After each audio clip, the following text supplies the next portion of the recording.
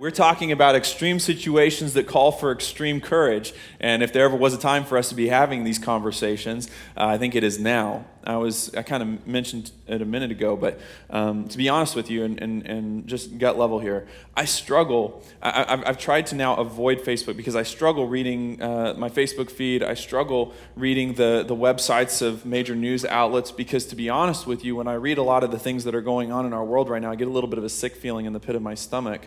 And it really can ruin my day to see the trajectory of where things are going in our world. I mean, it's not just, by the way, sometimes our minds immediately go to politically where we are. We say, well, we're headed in a bad direction politically. Let me just say, we're headed in a bad direction in a lot of areas in our world today.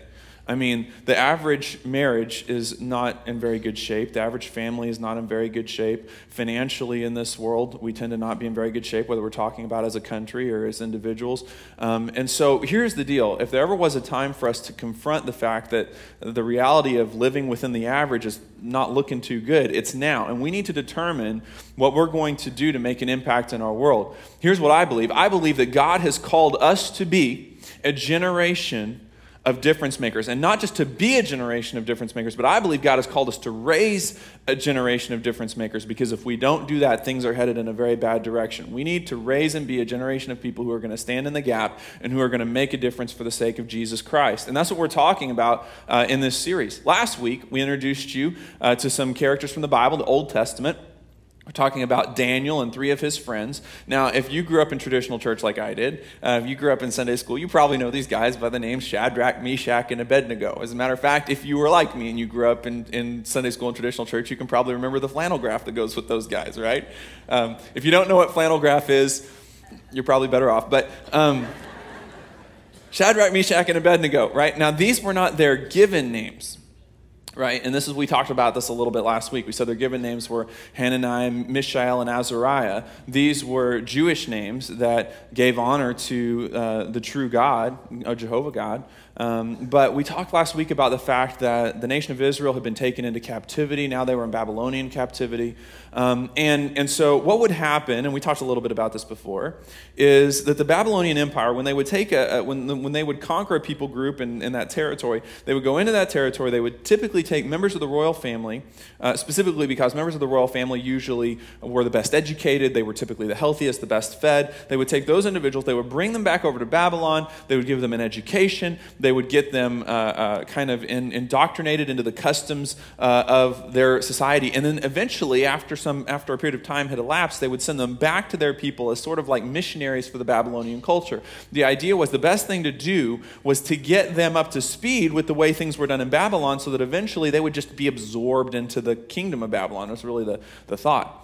So you have Daniel and his 3 friends. They're among a group of people that have been brought over to Babylon. They're living in the king's palace, and they've kind of got like this full-ride scholarship to Babylon U, and they're learning, they're taking classes, they're learning about the sciences, they're learning about Babylonian culture. Now they look different, they look more like Babylonians because they're trying to get them, their ears are pierced, now their heads are shaved, they're looking a little bit more like the Babylonian culture. But we talked last week about the first major kind of crisis point that happened when they got to Babylon, because they were expected to eat the king's meat and drink the king's wine. And we talked about why that was a problem for them, because the king's meat and the king's wine had first been offered to idols before they brought it in for these guys to eat it. Now, the one thing, and we're going to kind of keep talking about that this week, the one thing, if Daniel and his friends knew anything, they knew that the reason they were even in captivity in the first place was because their ancestors had gotten all mixed up with idols. So the one thing they were real sure they didn't want to do is get involved with anything having anything to do with idols. So we remember from last week, Daniel made a deal with the guard. They had this sort of vegetables and water kind of diet thing going on, and they ended up working that crisis out. But now we're going to talk today about a little bit more of a difficult crisis, and one that I think will help us as we look toward what we're going to do in the future and how we will continue to be strong for Christ even when our world shifts around us, okay? But I do need to talk to you for a second about what happened between the story we talked about last week and the story that we're going to talk about this week.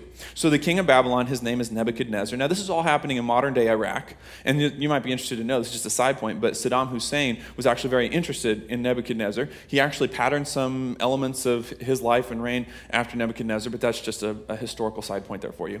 But Nebuchadnezzar was the king. Now, he had a dream. Back then, people set a lot of store on the predictive nature of dreams. And as a matter of fact, sometimes God sent messages that way. And so Nebuchadnezzar, he calls in all of his wise men, and he expects them to interpret the dream. But he knows what you and I know, which is you could give somebody a dream, they could give you 50 different interpretations of it. And sometimes those interpretations are not falsifiable. They could be right as long as they're generic enough. So he wants to make sure he's getting the right interpretation. The way he does that is he says to his guys, first, I want you to tell me the dream, and then I want you to interpret it for me, right? Well, that adds a little bit of an extra degree of difficulty, right? I want you to tell me what I dreamed, right? So he calls the guys in. The guy said, there's no way we can do this. We cannot tell you what your dream was. And he says, well, if you can't tell me what the dream is, I'm just going to have you ripped limb from limb. That's Nebuchadnezzar's style, right? It's either do what I want, or I'll throw you in a furnace, or I'll send you in, later on, his successor, I'll send you in the lion's den, or, I'll have you ripped limb from limb. He typically was used to getting what he wanted. And he said, I'll have you guys ripped limb from limb. And they still couldn't do it, so he decides he's going to have all his wise men killed, all of them. Which, by the way, Daniel and his 3 friends, even though they're kind of like wise men in training, it says wise men on their office door, and so they're going to get killed along with everybody else. So when they come to grab Daniel, Daniel prays to God and asks God for the meaning to the dream, and God gives it to him.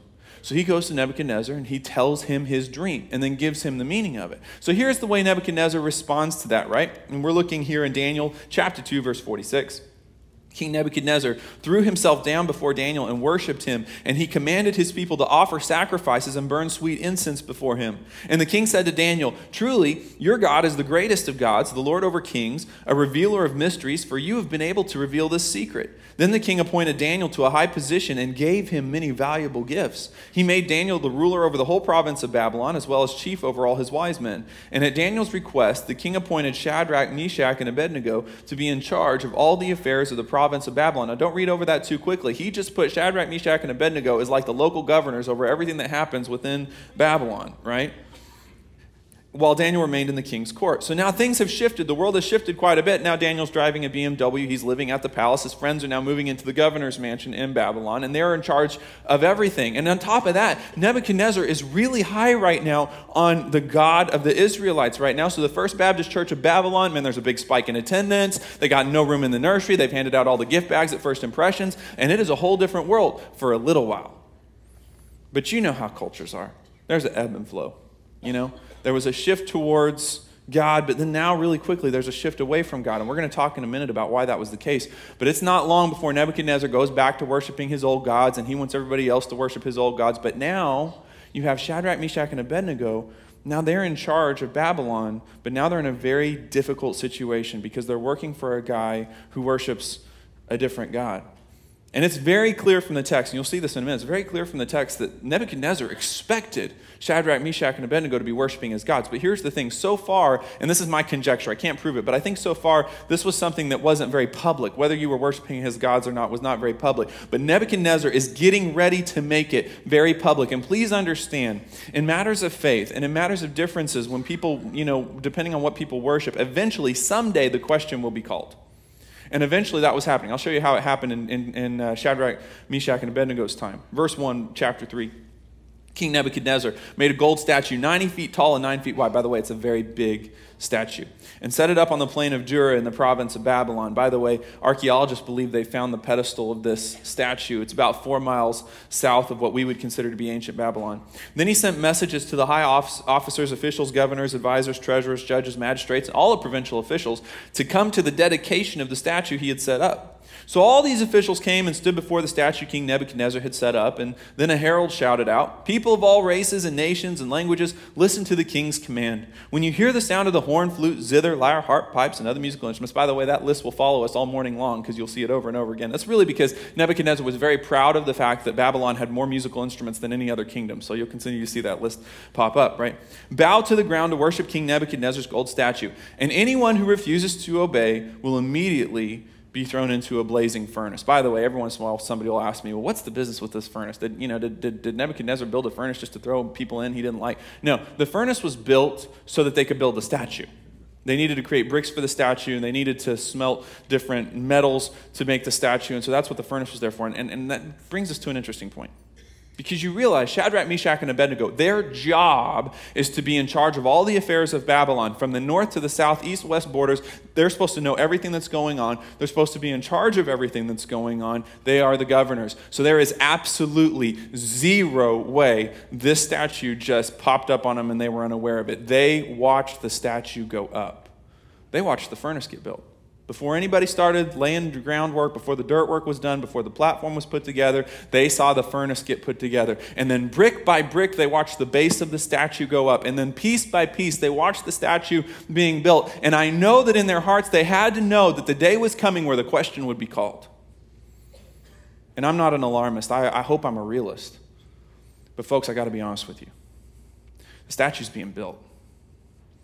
I mean, as Christians in the United States at this point in time, I would like us to just be honest with ourselves and recognize as we watch the world scenario, we watch what's playing in front of us, we ought to recognize that the statue is being built. There had to be something within Shadrach, Meshach, and Abednego's heart that understood the question was coming up. The time was coming when the question would be called. After all, my hunch is, on top of the fact that they watched the statue being built, my hunch is they were the first one on the invitation list. After all, they were in charge of Babylon. My hunch is they got the really nice gold embossed invitation, right, with the RSVP, and it said, please come to the dedication ceremony of the king's brand new statue, and then just with an asterisk next to the RSVP in typical Nebuchadnezzar style, there's a little asterisk that says, you know, if you can't come, no problem, we'll just throw you into the furnace, right? So they knew what was coming, right? But here's the deal, and I just want to say this. I really don't even probably have time to say this, but my hunch is in Nebuchadnezzar's mind, when he pictured the dedication ceremony, and he pictured the music starting to be played, my hunch is he pictured everybody bowing down, and my hunch is he pictured Shadrach, Meshach, and Abednego as being the first down, right? I'm sure he thought maybe there'll be a couple scragglers, maybe there'll be a couple weirdos and idiots who will decide just to make a show of the fact they're not going to bow, but that won't be any big deal. They'll toss them in the furnace, and then we'll have a nice, clean ceremony, right? But I think Shadrach, Meshach, and Abednego, in his mind, I don't think he ever thought that he was going to have an issue with these guys. But there was a problem with that assumption, and that is that Shadrach, Meshach, and Abednego understood how God felt about what they were being asked to do. I'm going to read you a couple texts, and I didn't give this to the tech team, so I apologize for that. But first of all, I want to read to you Exodus 22-6. This is the beginning of the Ten Commandments. I am the Lord your God, who rescued you from the land of Egypt, the place of your slavery. You must not have any other God but me. You must not make for yourself an idol or any kind or an image of anything in the heavens or on the earth or in the sea. Now check this out. How direct is this? You must not bow down to them or worship them, for I, the Lord your God, am a jealous God who will not tolerate your affection for any other gods. I lay the sins of the parents upon the children. The entire family is affected, even children in the third and fourth generations of those who reject me. But I lavish unfailing love for 1,000 generations on those who love me and obey my commands. Shadrach, Meshach, and Abednego would have known what I just read to you by memory. They would have known it by memory. They would have recited the Shema every morning, and we don't know at this point in ancient Israel how much was there, at least Deuteronomy 6:4-5, which says, listen, O Israel, the Lord is our God, the Lord alone, and you must love the Lord your God with all your heart, all your soul, and all your strength. But most likely they also knew this part. You must commit yourselves wholeheartedly to these commands that I'm giving you today. Repeat them again and again to your children. Talk about them when you're at home and when you're on the road and when you're going to bed and when you're getting up. Tie them to your hands and wear them on your forehead as reminders. Write them on the doorposts of your house and on your gates. Be careful. Don't let your heart be deceived so that you turn away from the Lord and serve and worship other gods. If you do, the Lord's anger will burn against you. So commit yourselves wholeheartedly to these words of mine. Tie them to your hands and wear them on your forehead as reminders. Teach them to your children. Talk about them when you're at home and when you're on the road and when you're going to bed and when you're getting up. This isn't my talk this morning, but I hope you'll permit me one quick off-ramp here. But we are in desperate need. I mean, desperate. We are in desperate need of a generation of parents who will tell their kids about Jesus Christ. We are in desperate need of a generation who will teach their kids about Jesus Christ. Why did Shadrach, Meshach, and Abednego make a huge difference? Because they grew up in homes where their parents talked to them on a regular basis about God. They taught them what God said, and they understood the importance of God's blessing, and they understood the importance of God's structure and God's boundaries and lines that are just meant never to be crossed, and they got it because, as the Bible said, they talked to them that, Shadrach, Meshach, and Abednego's parents would have talked to them about it when they woke up in the morning and when they went to bed and as they were walking along the road. And even though as teenagers they were ripped away from their homes and taken to Babylon, they knew about the right thing because their parents had told them. And we need that. we do Kids World here, and man, I'll tell you what, I'm so thankful my kids get to be a part of Kids World. It's a fantastic kids ministry, and you have to know that we spend an enormous amount of time during the week engineering that 1 hour that we get with your kids to make sure that it's the very best that we can do. And we want to make sure that when you're driving to lunch or wherever you're going after you leave the service and you've got them in the car, we want to make sure that when you ask them what is the big idea and what did you learn in church, we want them to know, we want them to be able to tell you about that. It's so important to us. But please understand, we will get probably somewhere between 40 and 50 hours over the course of the entire year with your kid. On average, you will get about 3,000 hours with your kid. You have the biggest influence. That's what parents in our generation need to understand. And I'm first in line. I need to get this, that we as parents have the biggest influence on our kids. And that's why God is telling us in this passage, we need to talk about it when our kids are waking up, when you're sitting around the breakfast table, or when you're driving them to school. You need to talk about God. When good things are happening, it needs to be, look what God is doing for us. And when we go through difficult times, we need to be asking God to help us out. And when we go through consequences, we need to be saying, this is part of the way God has designed the universe, is that we need to learn how to do the right thing, and when we experience consequences, that's what happens. It needs to be framed in the idea of God. When they go to bed, when your kids are little, you got to put them to bed. When you put them to bed, talk to them about God. And the Bible says when you walk along the road, hey, when you're on that 6-hour road trip and there's no conversation going in the car, it's time to talk about God. Well, Jonathan, what would I say? Hey, God is a person. Jesus is a person. Just talk to him about God the same way you would about Aunt Gertrude. Just talk about how good he is, how wonderful he is, and what he wants for your life. But for Pete's sake, talk to your kids about God.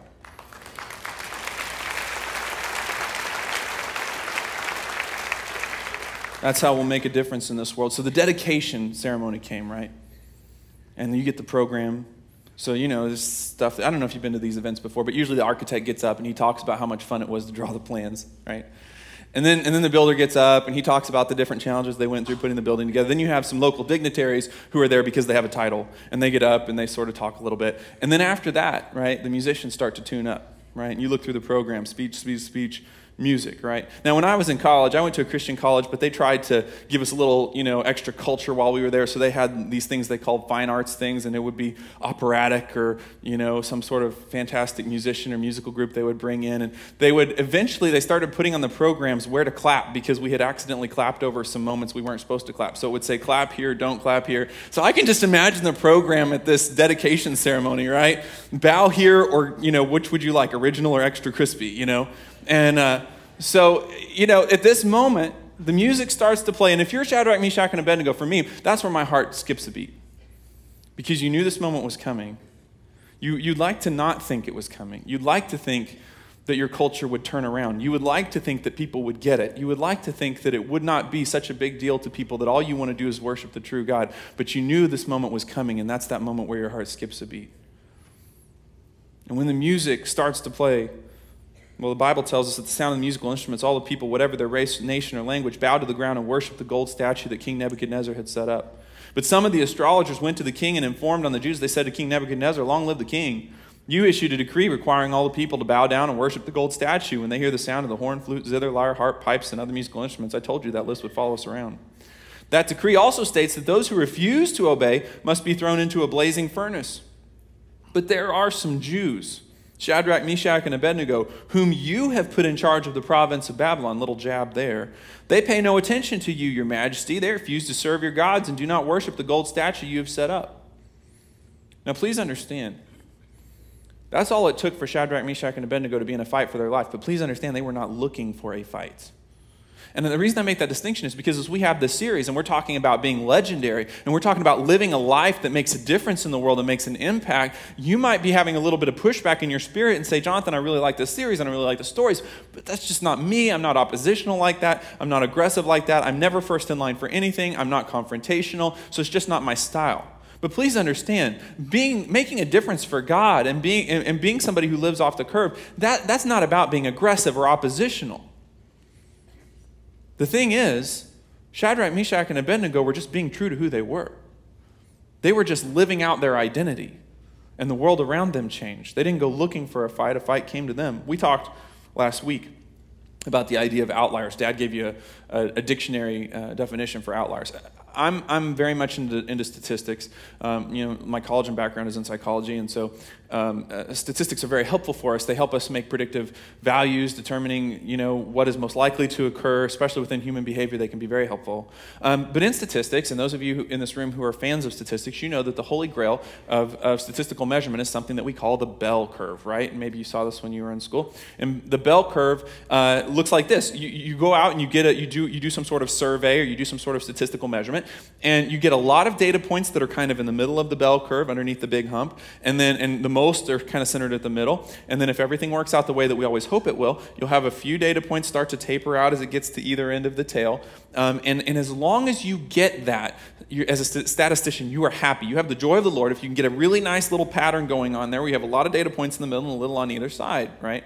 But it usually doesn't happen that way, especially in the social sciences, which I'm used to. Usually you'll get a couple of really weird answers. And those weird answers, when you plot them on your graph, are sort of just off in la-la land, right? And they make the curve look not quite perfect. It looks not pristine. So we use the term outlier to describe those points that are off in la-la land, which is just our way of dismissing those and say, well, those are just oddball answers. They're weird, and we're not going to pay attention to them because mostly what we're concerned with is the curve. Now, in the affairs of humanity, in this country and in this world, there is a curve of sorts. There is what the average person believes, what the average person thinks, how the average person is going to behave, and how they're going to go about their life, right? There is the curve. Now, there are a few people who are outliers just based on the curve. These are aggressive people. These are oppositional people. These are pot stirrers, right? And that's what if you have that pushback in your spirit, that pushback is just to say, I'm not a pot stirrer, and thank you for that because the world needs less of those. But a pot stirrer is just a person who could care less about what's right or wrong. More what they care about is just finding a way to be outside the curve. Because the truth is, anytime you live outside the curve, there's drama there, and they thrive on that drama. So what they're paying attention to is where everybody else is, and they'll be enough outside the curve that they have somebody to argue with, right? That's not what we're talking about here. When we talk about an outlier, now we're kind of moving out of the world of statistics, and we're talking more about being an outlier for God. We're talking about somebody who's willing to plot their point on the graph based off of what is right, or based off of what is wrong, or based off of what they know to be true about themselves, or what they know to be true about God, regardless of where the curve is. No matter what the average person thinks, no matter what the average person does or how they behave, they make a decision based off of what they believe to be absolute truth. So there are going to be some areas in your life, if you're an outlier for God, there's going to be some areas in your life where you're going to do what you believe is right. And there's going to be a lot of people on board with that because maybe in that area, there's a whole lot of people who would go along with you and believe that's true. But if you are a true outlier for God, there are going to be several areas of your life, and especially in this culture, there are going to be a lot of areas of your life where if you do the right thing, you're going to look around and there aren't going to be a whole lot of people around you. So the bell curve, it moves. And by the way, that's the most important thing I can tell you all morning long. It's the dirty little secret of the bell curve, and that is that the bell curve moves, and I can prove that to you, right? So you just take a list of the top 20 moral issues affecting our society today, and we'll take moral issues where we could ask the question, is it right or is it wrong? Scale of 1 to 10. 1 is it's very wrong, 10 is it's completely acceptable. If you were to go and ask people 100 years ago, these top 20 issues, is it right or is it wrong? You're going to just plot their responses. And then I just would encourage you to just push it forward a decade at a time. And you will watch that curve just creep across the screen, right? Because the curve moves. Now, this is what's so frightening. We have a society of individuals who are making their decisions about how they're going to live their life and what they're going to do and what they believe is right or wrong based off of a curve that is moving. That ought to be a little bit concerning. The curve moves. And by the way, the reason people stay underneath the curve, or at least this is my impression, is that it seems like it promises safety. It's like there's safety in numbers. As a matter of fact, we even have a language for this. We talk about people in terms of the curve. We describe ourselves in terms of the curve, but we'll say so-and-so is a right-winger, or so-and-so is very left, or we'll say this person is moderate. And all of that is, we're just describing people in terms of where they sit in the average, where they sit in the curve. But the curve seems to offer safety as long as you can be where everybody else is. And as a matter of fact, I had a perfect illustration of this, and I kind of kept it because I knew we were going to have this talk. I was in San Diego the other day. I was going to a conference.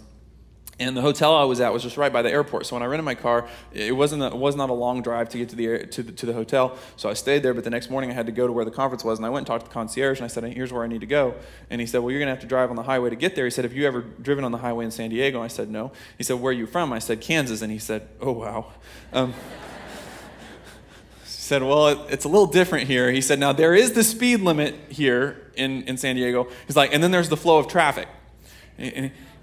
And he's like, those two are very different, right? And so he said, you can drive the speed limit, but you might not arrive alive, right? So he said, you probably want to just go with the flow of traffic. And I said, well, now how is that? How is everybody breaking the speed limit? And this is what he said. He said, they can't pull everybody over. And I am here to tell you, we are living in a day and time where our society thinks God works that way. We think that God won't pull everybody over. As long as we're living within the average, as long as we look around and lots of people are doing what we're doing, it must be okay, because after all, God can't pull everybody over. And I just want to say, yes, he can. He's God. He can pull anybody over he wants to. God's concerned with the speed limit. When God sets a boundary, when God says, this is right, this is wrong, and this is how we need to live our lives, he's not just playing around. He means it. It's for real. He's doing it because he wants what's best for us, but he means business. And that's what Shadrach, Meshach, and Abednego understood when they got that printed invitation, and it said, when the music plays, you have to bow down. They said, not us, because we know that when God sets a pick line, he's serious. And God can pull us over, and we don't want that. Don't be fooled by the fact there is a religion of the bell curve. There's a first church of the bell curve. It has its own mortal sins and its misdemeanor transgressions. It has its own pastors and missionaries, its own sacred sites and sacred texts. It has its own heaven of public acceptance and its own hell of rejection and punishment. And Nebuchadnezzar just decided to punctuate that hell by adding a furnace in there with 1,800 degrees Fahrenheit of blazing charcoal that he was saying, if you don't do what I tell you to do, I'm going to throw you in there. But the thing about it was, Shadrach, Meshach, and Abednego, that was not even the big issue for them. The big issue for them is, who am I? See, we have a generation of people that are forgetting that the most important question is, who are you? What is your standards? What do you stand for? What do you live for? What would you never do? What would you choose to do if somebody told you couldn't do it? That's your identity, and nobody ought to be able to take that away from you no matter what they threaten you with. Just think about this. I want you to imagine the picture. Everybody bowing down to the statue. And by the way, when you read about this bowing down to the statue, this is not like, at the school dance where you bow and she curtsies, It's not like that, right? We're talking about a full-on bow to the ground. Your head is touching the dirt, derriere up in the sky. You're worshiping this God with, completely on the ground. So there's a carpet of people completely down on the ground, and Shadrach, Meshach, and Abednego standing up straight. And I'm saying that, I want you to get that picture in your mind, because I'm saying those moments are coming. Those moments of awkwardness where you do the right thing and you look around and nobody else is doing what you're doing.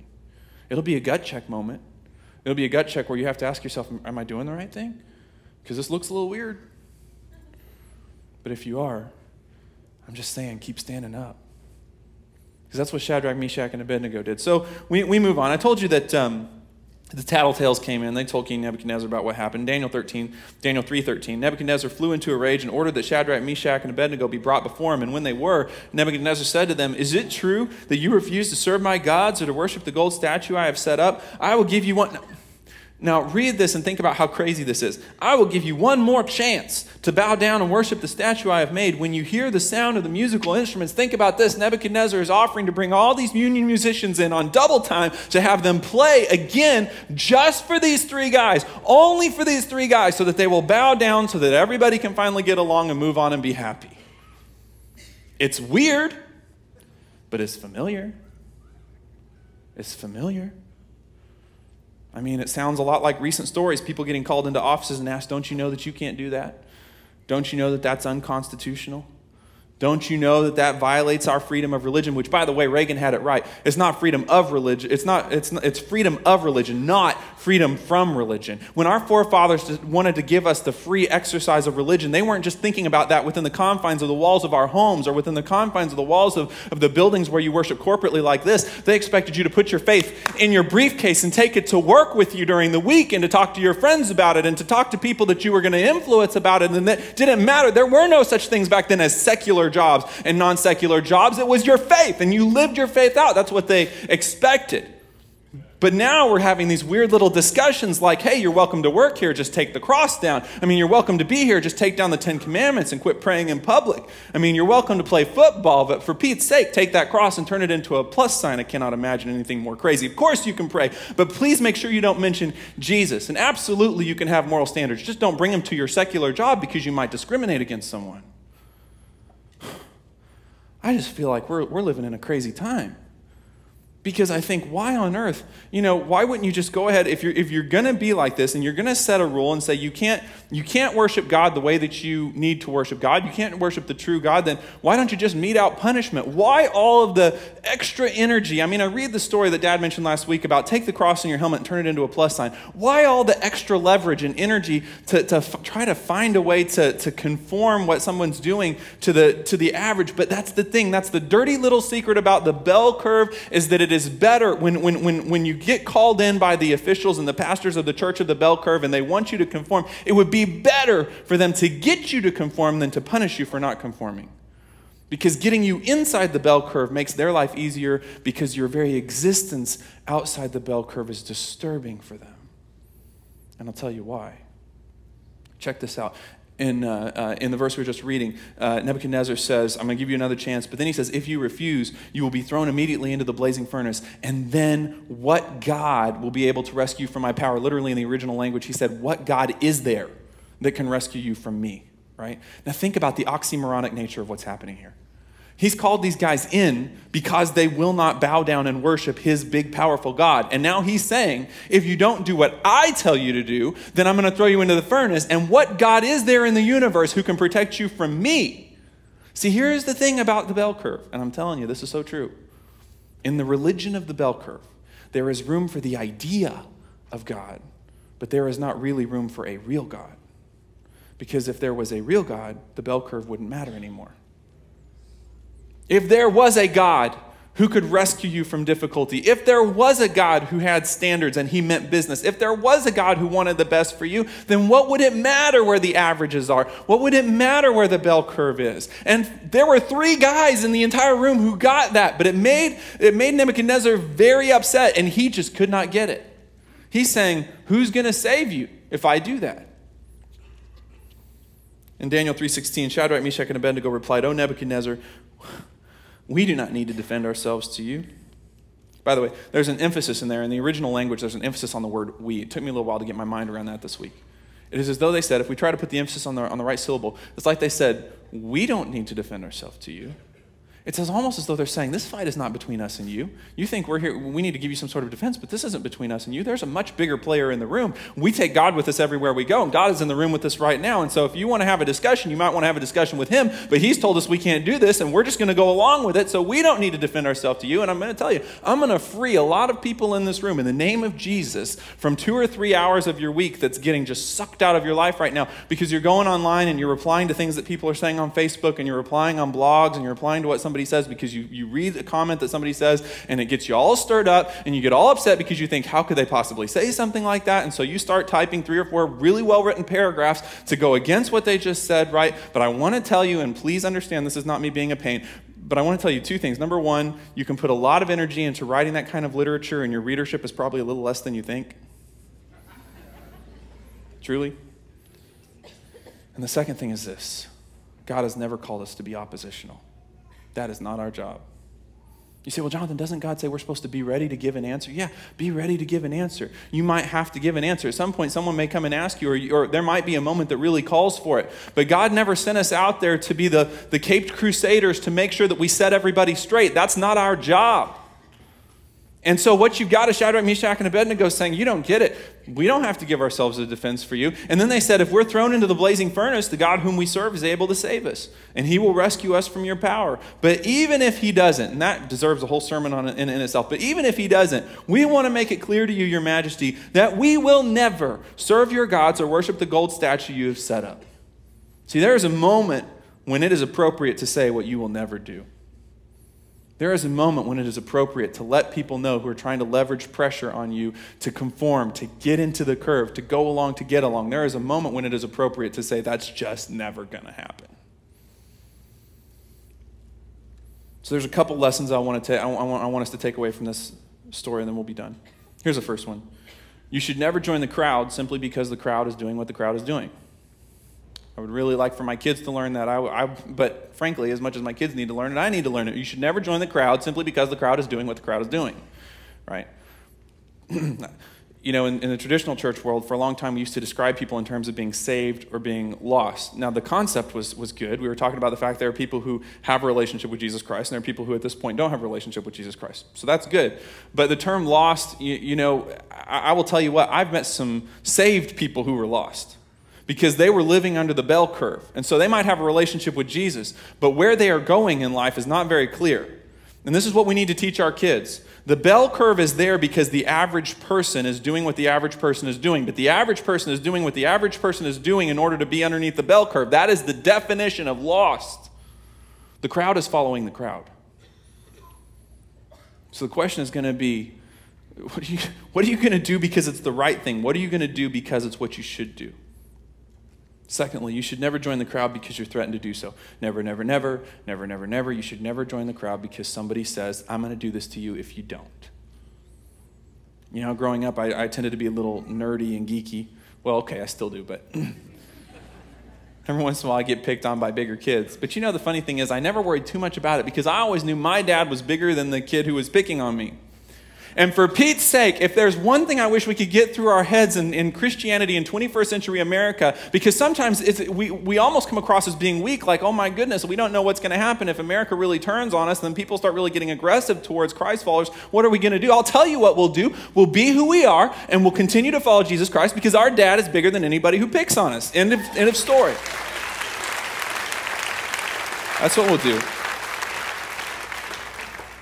So Nebuchadnezzar in verse 19 was so furious with Shadrach, Meshach, and Abednego that his face became distorted with rage. And he commanded that the furnace be heated 7 times hotter than usual. And then he ordered some of the strongest men of his army to bind Shadrach, Meshach, and Abednego and throw them into the furnace. So they tied them up and threw them into the furnace, fully dressed in their pants, turbans, robes, and other garments. And because the king in his anger had demanded such a hot fire in the furnace, the flames killed the soldiers as they threw the 3 men in.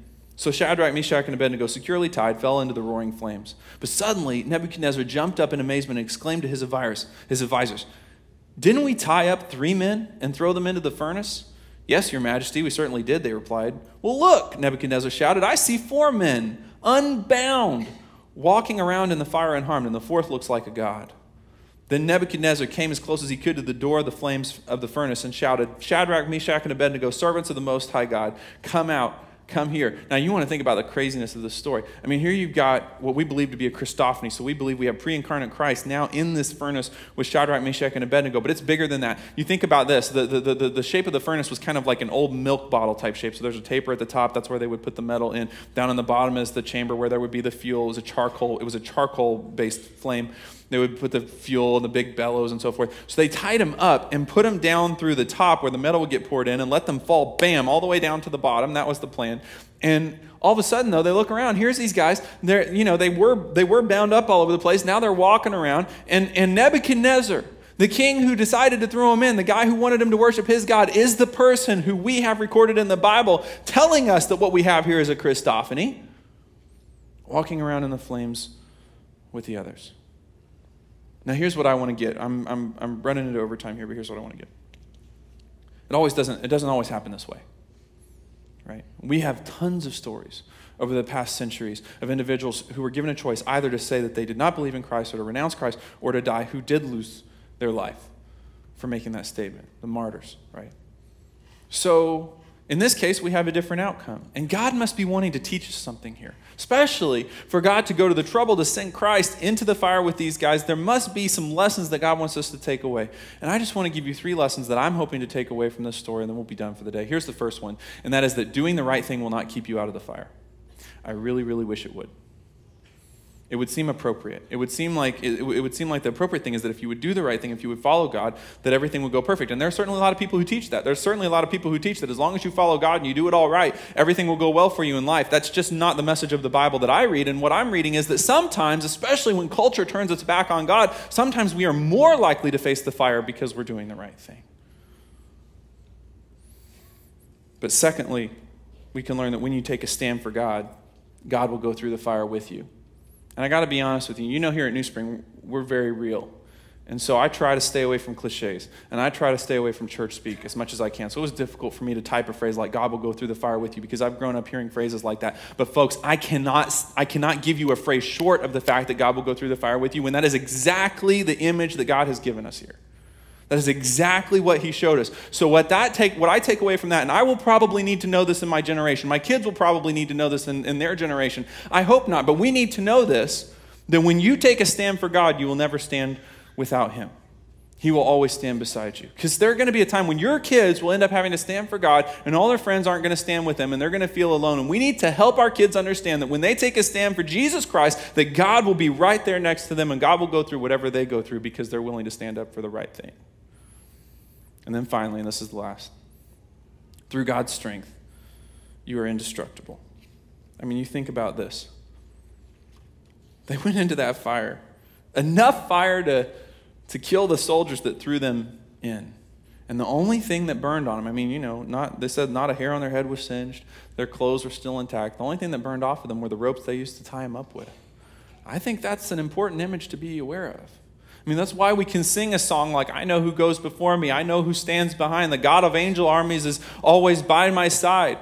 The one who reigns forever is a friend of mine. The God of angel armies is always by my side, because here's the thing.